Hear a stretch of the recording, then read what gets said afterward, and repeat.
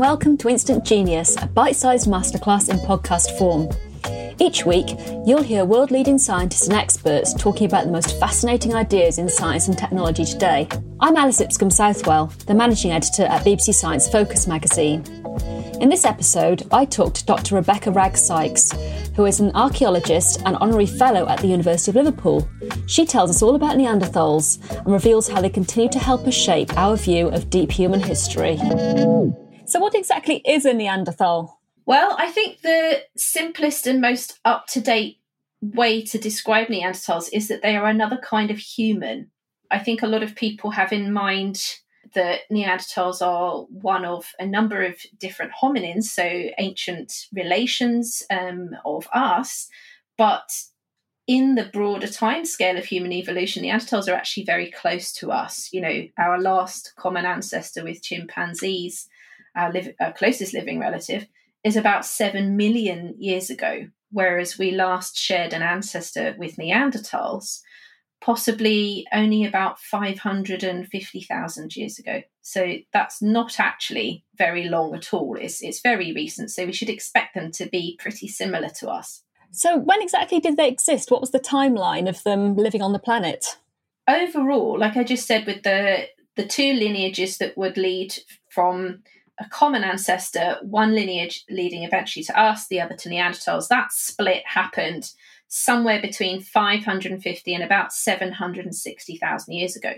But ourselves and Neanderthals didn't really sort of coalesce into something recognizable as us until somewhere between 400 and 350,000 years ago. So we kind of were on these parallel tracks of becoming our own separate versions of humans. And the Neanderthals, after that point, from about 350,000 years ago, they carried on their own independent evolutionary pathway until about 40,000 years ago. And from that point onwards, they basically disappear from the fossil record, and we stop seeing the archaeology that has been associated with them.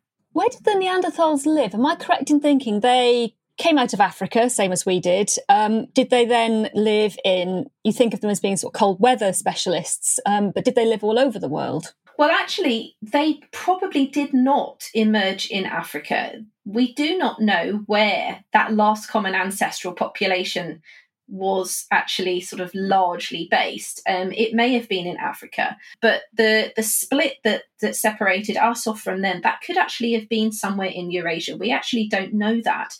But what we certainly do see is that by that point, around 400, 350,000 years ago, when we start to really see Neanderthals emerging in terms of their anatomy and also genetically, they are definitely a Eurasian species. And we've never found anything that looks like a Neanderthal anywhere on the African continent. There are some Neanderthals in the Near East, so Palestine, Israel, these kind of regions, and it goes off into Central Asia, Siberia, but really it's Western Eurasia seems to be their sort of core heartland, if you want to call it that.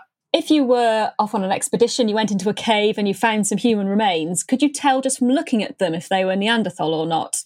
Well, I mean, that's a great question, because that's exactly what happened when they were first discovered. You know, we didn't expect the Neanderthals.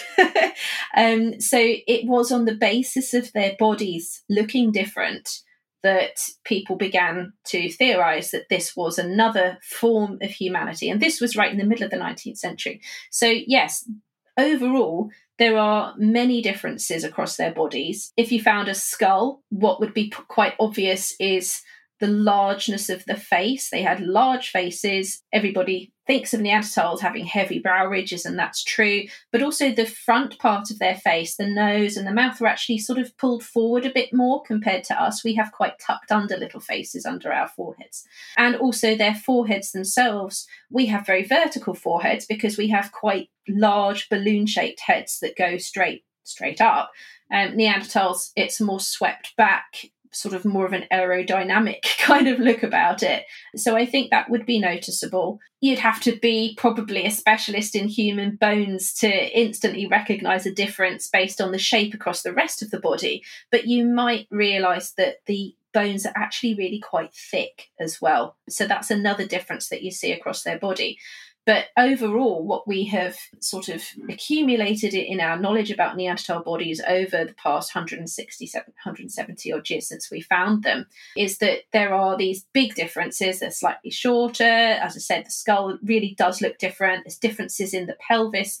But there's also lots of little differences across their body as well. So they are distinctive in terms of their physique, but that shouldn't make you think that they are some kind of sort of shuffling, bent over, missing link with apes or gorillas. They are far from that. They're totally upright, walked like us, and you would recognise them as humans. Is there a best site where you can go and find Neanderthal remains? You mean in terms of visiting, or where there's loads of them to dig up? Probably loads of them to dig up as like an archaeologist. If you went off and you were told, oh, this is like the best place to go, where would it be? Oh, I think probably right now, the hotspot for finding actual remains of Neanderthals is probably a cave in Iraqi Kurdistan called Shanidar. It's a very famous site. It was first dug in the 1960s. With the older work at Shanidar in the 1960s, excavation protocols were quite different and rather faster than today. What the new team, who are largely from the University of Cambridge, have found, they were invited to go back to Shanidar by the government there, and they were interested to basically take up where the previous digs stopped. And the last skeletal remains that came out in the 1960s, it seemed to be a mix of individuals, individual Neanderthals of slightly different ages and builds. So some of them looked a little bit more lightly built than others, but within quite a small area of the site. And it was unclear what was actually going on with those bodies. And so the new team came in and they basically wanted to have another go at that area and see, what they found. And they did indeed find something spectacular. So this is a new find called Shanidar Z. The previous Neanderthal skeletons were numerically numbered, so Shanidar 1 through 10, and this is Shanidar Z because the new team are not entirely certain whether it is a fresh individual or whether it is related to body parts that are already found. Basically, it's the upper body of what appears to be a young adult, perhaps a male Neanderthal, which was found lying sort of 3/4 on its side, with its head sideways, but sort of the back and the chest slightly turned, almost as if you're like lying in bed slightly on your side, leant over. And the preservation is really, really nice. And this is, again, one of the differences. There were photos from the 1960s, but clearly cameras have improved somewhat. And so, we can see what the preservation at Shanidar looks like in person. And obviously the new team are filming everything as well as they remove the body parts. So it's really, really special to see this very famous site worked on from a new perspective. And in terms of understanding Neanderthal practices around the dead and the possibilities that there may have been going on, this individual does not really look like it's been damaged by rockfall. Moreover, because the new team have all of the whizzy sort of techniques that we have available now, including the sedimentological analysis, which basically means we can look at the cave dirt, the structure of the cave dirt, take slices through that and assess, is there a pit? Does it look as if the edges of that pit were artificially altered? Is the stuff in the pit surrounding the skeleton, does that sediment look different to like the natural sediment of the cave? And through all of those methods of analysis, which, just were not possible in the 60s, it is looking as if that Shanidar Z individual was probably placed in a depression in the cave. It could have been a naturally cut channel, like by rainwater and things, but it looks as if it may have been altered. And that sediment is different to the sort of the surrounding stuff. And it looks like it's gone in basically in one go. It's not naturally built up slowly over time, as you would expect if that body had just ended up there by accident and slowly been covered through, weathering processes.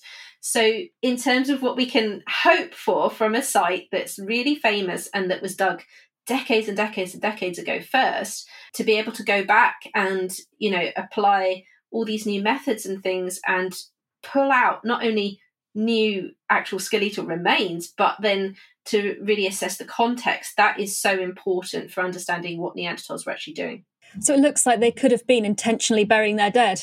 Yeah, I mean, burying is a it's a word that brings to mind churchyards and things like that. And what it certainly suggests is that the bodies of the dead may have been placed in depressions that were either there naturally or they enlarged them or something, but then it was covered rapidly, very likely by other individual Neanderthals there. And that's why that particular Shanidar Z Neanderthal was preserved. But there's also something really interesting that's come out of that. The whole Shanidar cave during the 1960s, the original excavations by the Selekis, they were from the US, it became really famous because they believed that they had found pollen in one of the graves, or at least one, I think. And the species of plants included some that are flowering. And so there was this wonderful idea that really took people's imaginations in like the flower power decade of the 60s that, Neanderthals had these funerary bouquets and they laid them with the dead. And this kind of, I guess, more gentle view really took people's imaginations. And it's there in some fiction about Neanderthals as well. Jean Auel's famous series of books, Earth's Children, she has a burial with flowers inspired by this cave. So after that, other researchers looked at, the natural pollen that you find in this cave. There is actually flowering species all over the place. And it turns out that rodents sometimes bury pollen accidentally as they dig burrows into just the ground in the cave. So that didn't look so certain as a really robust idea. But in the new context, the Shanidar Z context, the researchers have suggested that they can see plant macro remains, which basically is bits of plants. They will be able to, again, using the best available methods that we have, they will be able to look and see what is going on in that sediment. Are there plants in there? What plants are they? What's the pollen? Does it match this stuff that was claimed previously? Is there any real evidence that this is plant material that, is more than you would naturally expect or something like this? So it has really exciting potential to, either support or perhaps do away with this persistent idea that Neanderthals had funeral bouquets at Shanidar. So what else do we know about Neanderthal culture? I think in terms of how they treated each other, what we deem as something appropriate to do with the bodies of the dead, that's really variable in human society. But in terms of compassion, I suppose, if you want to frame it like that, there have been plenty of claims that the rates of injury and especially healed injuries in Neanderthals point towards some kind of widespread care for each other while they were ill or hurt and things like this. And I think certainly in some cases, the severity of the injuries and the state it would have left individuals in either temporarily or over the whole span of their lives, it does suggest that there was some what we call provisioning going on. So basically others were helping feed them. We're talking like a broken femur at the top of a leg or an extremely serious sort of slice to the head, which we don't know how that happened. It could have just been an accident. But however it happened, that would have left that individual in a real state and very unlikely to care for themselves. So there are cases which I think are quite reliable. But other claims about, for example, coming back to flowers again and plants and the role that they had in Neanderthal lives, in some more recent discoveries to do with the dental calculus in their teeth, so this is the grot that sticks on their teeth, again, we can find tiny pieces of plants, including pollen and things like this, and starches. And some of those have been identified as probably coming from species like yarrow or chamomile, which are known to have medicinal properties and, have long been used by herbalists. but they are just also edible plants. And there's medieval accounts of yarrow as a great thing to eat with fish, for example. It's just a herb. So that kind of comes down to your interpretation. And I don't think those are such strong claims for sort of the social care. But if we want to think more broadly about Neanderthal culture from a transcendent kind of position of thinking about why you would do things with the body of the dead, is it about thinking about mortality itself? And does that mean that Neanderthals thought beyond the everyday in other aspects of their lives? That's possible. And the way that we try to see that is one way is we would look at their engagement with materials and say, is there things going on that do not look like they are just purely part of functional everyday survival stuff? And the answer is yes. There are some very clear examples. They are rare, but they are persistently present across Neanderthal sites through quite a wide span of time, where we can see Neanderthals seem really interested in altering the surfaces of things. That can be with colour, using natural mineral pigments. And there are many different examples of this now. It seems they were interested in black pigments and also reds and yellows. And also in other cases, they seem to be making regularized markings on surfaces that don't connect to any kind of just, everyday thing like butchery. If we look at the carcass of an animal, archaeologists have done thousands and thousands of hours of experimental work, and we know very well what butchering an animal's carcass does to the bones. So we know what typical butchery, the traces that leaves and what they look like. And in other cases, what we see are markings that are very different. So sort of really regularly spaced, quite even markings that don't have that kind of practical explanation.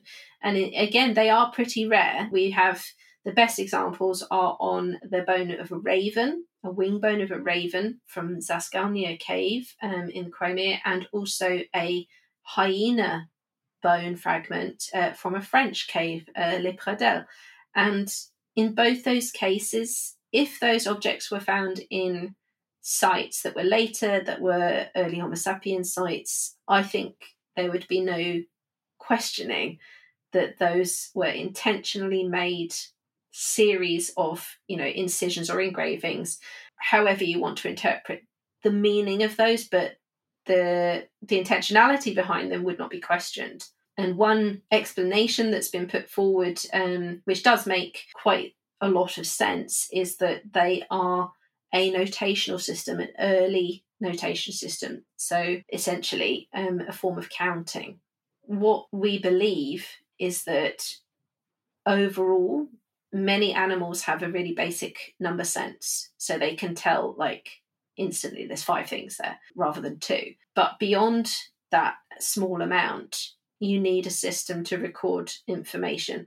So it might be something like that, like a tally system, rather than a formal system where you have 1, 2, 3, 4, 5, like an actual ordinal counting system. This may be a very simple way to record different kinds of information. It might be about quantity, but it might be something else. But that would make sense. We would expect there to be a really simple system emerging quite early. And again, similar objects that come from early Homo sapiens sites in southern Africa, they are interpreted that way, as some form of notation. So that, I think, is a really interesting aspect of how we think about what Neanderthals were thinking about the world, that they were interested, as I was saying, in changing the appearance of things by altering surfaces, but also why they were doing that. What does applying colour mean? That's very hard to know. But if you are creating a notational system of some form, you are interested in information and in either retaining that information for yourself or communicating it to somebody else. So that's quite a complicated series of ideas about Neanderthal culture that really do come from quite simple objects. So if you say they may have been interested in communication, if they've got this notation system and they were altering surfaces, do we know if they could speak? Or if they could speak, do we know what they would have sounded like? Yeah, the ideas about speech have, I think, really coalesced a lot in the past couple of decades. It used to be a little bit unsure as to whether, you know, all the anatomy in the Neanderthal throat based around the voice box, whether the slight differences there were enough to mean that they basically did not have the same level of sound control as us, and other issues like did they have good lung control and things. So when we talk, you know, we can talk in very long sentences full of lots of words. I'm doing it right now. I'm not even stopping. I'm carrying on going. You need good lung control for that. You need to let that air out nice and slow. And so that was a thought that maybe they couldn't do that because of differences in sort of where the spine was and things like this. That doesn't seem that likely now. And I think where most researchers are today is that vocal communication was very likely really important to Neanderthals. And that's partly because, as I say, we have the voice box. We have a bone called the hyoid, which supports the voice box, and modelling of the soft tissue of how that would have been does suggest that it's pretty similar to us. But really excitingly, more recent work looking at the anatomy inside Neanderthal ears, we can actually do that because some of that anatomy is bony and it's inside the skulls that we have. So although their shape inside their ears is different, researchers believe that that shape difference is not because they were hearing things differently, but just because the shape of the skull is different. It's kind of like adapted. Because when they model how the sound frequencies would be perceived by ears with that shape, it's basically Neanderthal ears are tuned into very similar sound frequencies to ours, and our ears are totally focused on human speech. You know, that's one of the things that we're that we have evolved to be good at hearing.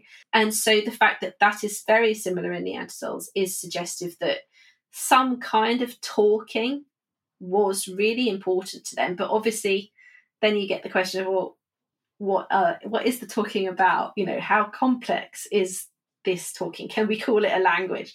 And that then means that you just got to go back to the archaeology again and say, well, how are they living? Can we see complexity in what they're up to that would imply some kind of language is needed? Things like this. So there's a back and forth between the anatomy and the archaeology all the time. So what other hunting techniques might they have been using then? Certainly, we know they had spears because we found them. So how did they use the spears is an interesting question. Did Neanderthals basically, there's kind of two simple ways you can use spears. You can chase animals, pursuit hunting, basically. And one way that we see hunter-gatherers do this is they basically use relays. So you chase an animal, when that hunter gets tired, another one steps in, chases it. And that can work very well in very hot environments because the animals will overheat and tire. And I have also seen it claimed that it works well in cold environments if the animals are really furry for the same reason. So that's pursuit hunting. We don't know if they did that. It's possible. We don't know. Ambush hunting is the other option, where you basically learn your landscape very well, you observe the habits of animals, and you know where they're going to be and when. And you wait with your spear and ambush them. And that may have some evidence for it, in that some of the places where we see big butchery evidence going on, and including the spears, which come from this site in Germany called Schöningen, 330,000 years old. That's along a lake shore. And in that case, it's hunting horses, multiple phases of horse hunting. There's about 50 animals, at least 50 animals were butchered there, but not all at the same time. It's not one herd. Horses are really disadvantaged by being in the water. It really slows them down. So if you know, and this is a warm period of time when there was forest around. So if you are living in a forest, the best way to find animals is to follow their trails to waterholes because it's very predictable. So if you put all of that together, you can say Schöningen maybe is a lakeshore ambush site for horse hunting with spears. Again, we don't know. Perhaps they were herding them through the forest or chasing them, whatever. But in terms of the spear use overall, either of those options require cooperation between individuals and collaborative action. So I think that's a certainty that Neanderthals were not, off hunting as individuals. They probably did do it sometimes, but I think group hunting is very well supported in the record. In terms of other things, like did they use like traps and things like that, maybe pit traps? We don't really know that. We don't have any strong evidence, for example, of sites like you see for Paleo-Indian sites. So this is the earliest American settlement. You have some places where we can see that there were animals being driven off cliffs repeatedly, many times. We don't have strong evidence for that. But overall, it does look as if Neanderthals were probably using spears of varying kinds, and so sort of wooden spears that were sharply pointed, but probably also stone-tipped spears, although we don't actually have a spear with the stone tip still stuck on it. We have the separate pieces, and we even have what's probably the glue. So, if you put those together, then it does indicate that they were using stone-tipped spears. And in fact, there are at least one site from the Near East. This is where there is the tip of a stone point in the neck bone of a wild ass, and that's probably a Neanderthal site. It's not entirely sure if that one is or not, but what we don't think they had is bows and arrows. So we've spoken about a lot of things. They were obviously very intelligent. They had some sort of form of culture and communication. Why did they disappear? Or what's the best idea at the moment of why they disappeared? This is still one of the big questions. And I have actually had sort of emails from readers saying, well, I really loved your book, but you didn't answer that question. And the reality is we can't answer it, give a completely 100% guarantee, yeah, this is it. What I think we can do now, and what I have tried to do in the book, is lay out the possibilities that we think are most likely. And it has to be plural, possibilities, because first of all, the Neanderthals were still at the point at which we stopped seeing them, say 40,000 years, they're still in a large area. They're still living in a large geographical span. So whatever happened, it had to have been something important. But what was important might have been quite different in different regions, because, the living conditions and the environment and the things that were, I guess, maybe risky or not going so well for Neanderthals in one part of their world might have been quite different in others. So I think we should never expect there to just be one answer to this. Certainly the climate was not absolutely freezing at this point. It was getting colder, definitely, but they had lived through colder times. So it can't just be that it's really cold. The climate does look as if it was becoming increasingly unpredictable.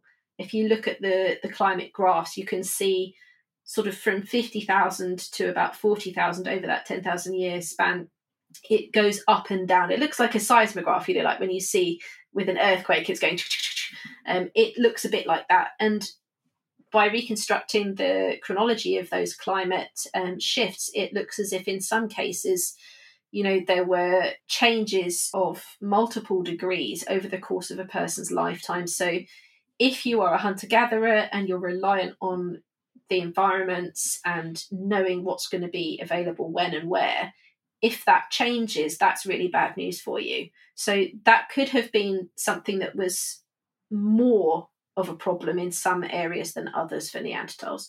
The presence of us, of Homo sapiens, it was thought for a long time that we basically popped up 40,000 years ago in Europe and were like, hi, and then the Neanderthals are gone. That is not looking anywhere near as, cut and dried as it used to be, because we now know that early Homo sapiens populations were dispersing out from Africa into Eurasia way, way, way before this. There were certainly movements into East Asia by at least 80,000, probably a lot before that. And we know as well that there was interbreeding going on.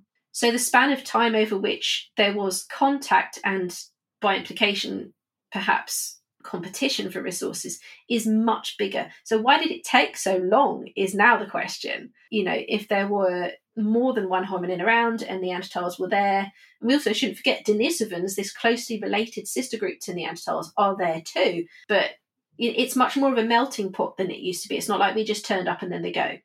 So that is a question. Is it that those early Homo sapiens groups that were there for maybe 100,000 years already, did they have technology that was so similar to Neanderthals that they just were not actually that big of a problem and they were not outcompeting Neanderthals?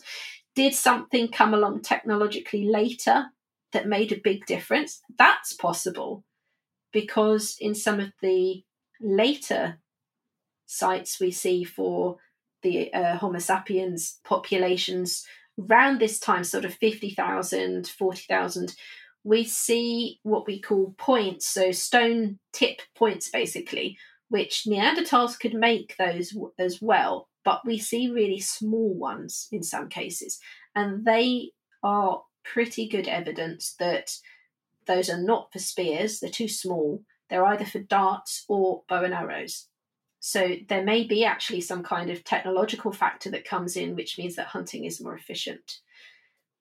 But on top of all that, there's also, the big thing that people have assumed for a long time, which is that we just had some kind of cognitive boost or advantage that is linked to the apparent fluorescence in symbolic stuff. So like pendants, art, paintings, carvings, things like this. And it is certainly true, even from 50,000 years in the early Homo sapiens context in Eurasia, we see more of this kind of stuff, way more than Neanderthals ever were making.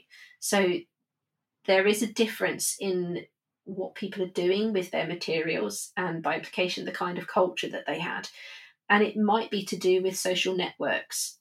So if you want to maintain your social network over a very large area, and we have to assume that Neanderthals and early Homo sapiens people, there was hardly any of either of them. They were living at very low densities, as hunter-gatherers generally do in these sorts of environments. But if you want to keep contact with those groups, then having material culture, symbolic material culture that you can recognise, is really important. So that might be evidence that they had stronger social networks. And there is actually genetic data that backs this up, in that some Neanderthal genomes that we've looked at indicate that the individuals were living in really tiny breeding populations. They were basically inbred at a population level. Not all of them show that to such a high degree, but some of them do. But in contrast, when we look at the early Homo sapiens genetic samples that we don't have as many, but when we look at those ones, none of them show that. They seem to be coming from populations that were much more interconnected with each other, and basically that allowed them to have a bigger breeding population. And that can make a huge difference. So on the scale of a few thousand years, you only need to be having a few more babies a year than the other lot to, lead to dominance without there ever actually being conflict. So I think all of these different factors need to be threaded together in how we think about what's going on. And I really like the perspective taken by the author Peter Brannan, actually, who written a book about sort of much earlier extinctions all through the history of life. And, sometimes the ones that survive, it's not because they're better, they were just luckier. They happened to be good at what they were doing in a time when that was needed. And I think we can think about Neanderthals like that. They were really successful. They were really good at what they did. But something changed at the end, and it may just have been luck that we were slightly better at whatever it was that was causing the pressure and the risk. Not that we were like an inherently upgraded model necessarily of humanity. So I think we need to kind of keep that in mind. And certainly many of those early Homo sapiens pioneers that were in Eurasia vastly earlier, they all went extinct as well. They don't have living ancestors today, many of those earliest groups. So they failed as well. We like to position ourselves as successful all the way along, but that's not really the true picture. Just to wrap up then, what are 3 things you think people should know about Neanderthals? Okay, I think the first thing, that they lived in many worlds. They were definitely not hyper-Arctic specialists. They were interglacial Neanderthals as well, walking around forests, enjoying the lovely sun. The second thing is that Neanderthals were really far away from the caveman cliche of banging rocks together. They were what I like to call material connoisseurs. They understood the world in which they lived. They understood materials and properties and how to experiment, and they were really creative. And the third thing, they were not failures in the way that they are really often positioned to be. And people still use, Joe Biden got lots of flack for calling people Neanderthals. And they were good at what they were doing. And the converse, we were not super successes. There were plenty of extinctions amongst early Homo sapiens populations as well. So I think that's my final point, that we need to be a bit more subtle in how we think about them. Thank you for listening to this episode of Instant Genius. That was Dr. Rebecca Ragg-Sykes. If you want to know even more about Neanderthals, check out her book, Kindred, which is available now. Listeners can receive 20% off if they quote Kindred20 at bloomsbury.com/Kindred. To hear her tell me even more about Neanderthals, head over to the Instant Genius Extra podcast. The latest issue of BBC Science Focus magazine is out now. Pick up a copy in store or visit sciencefocus.com.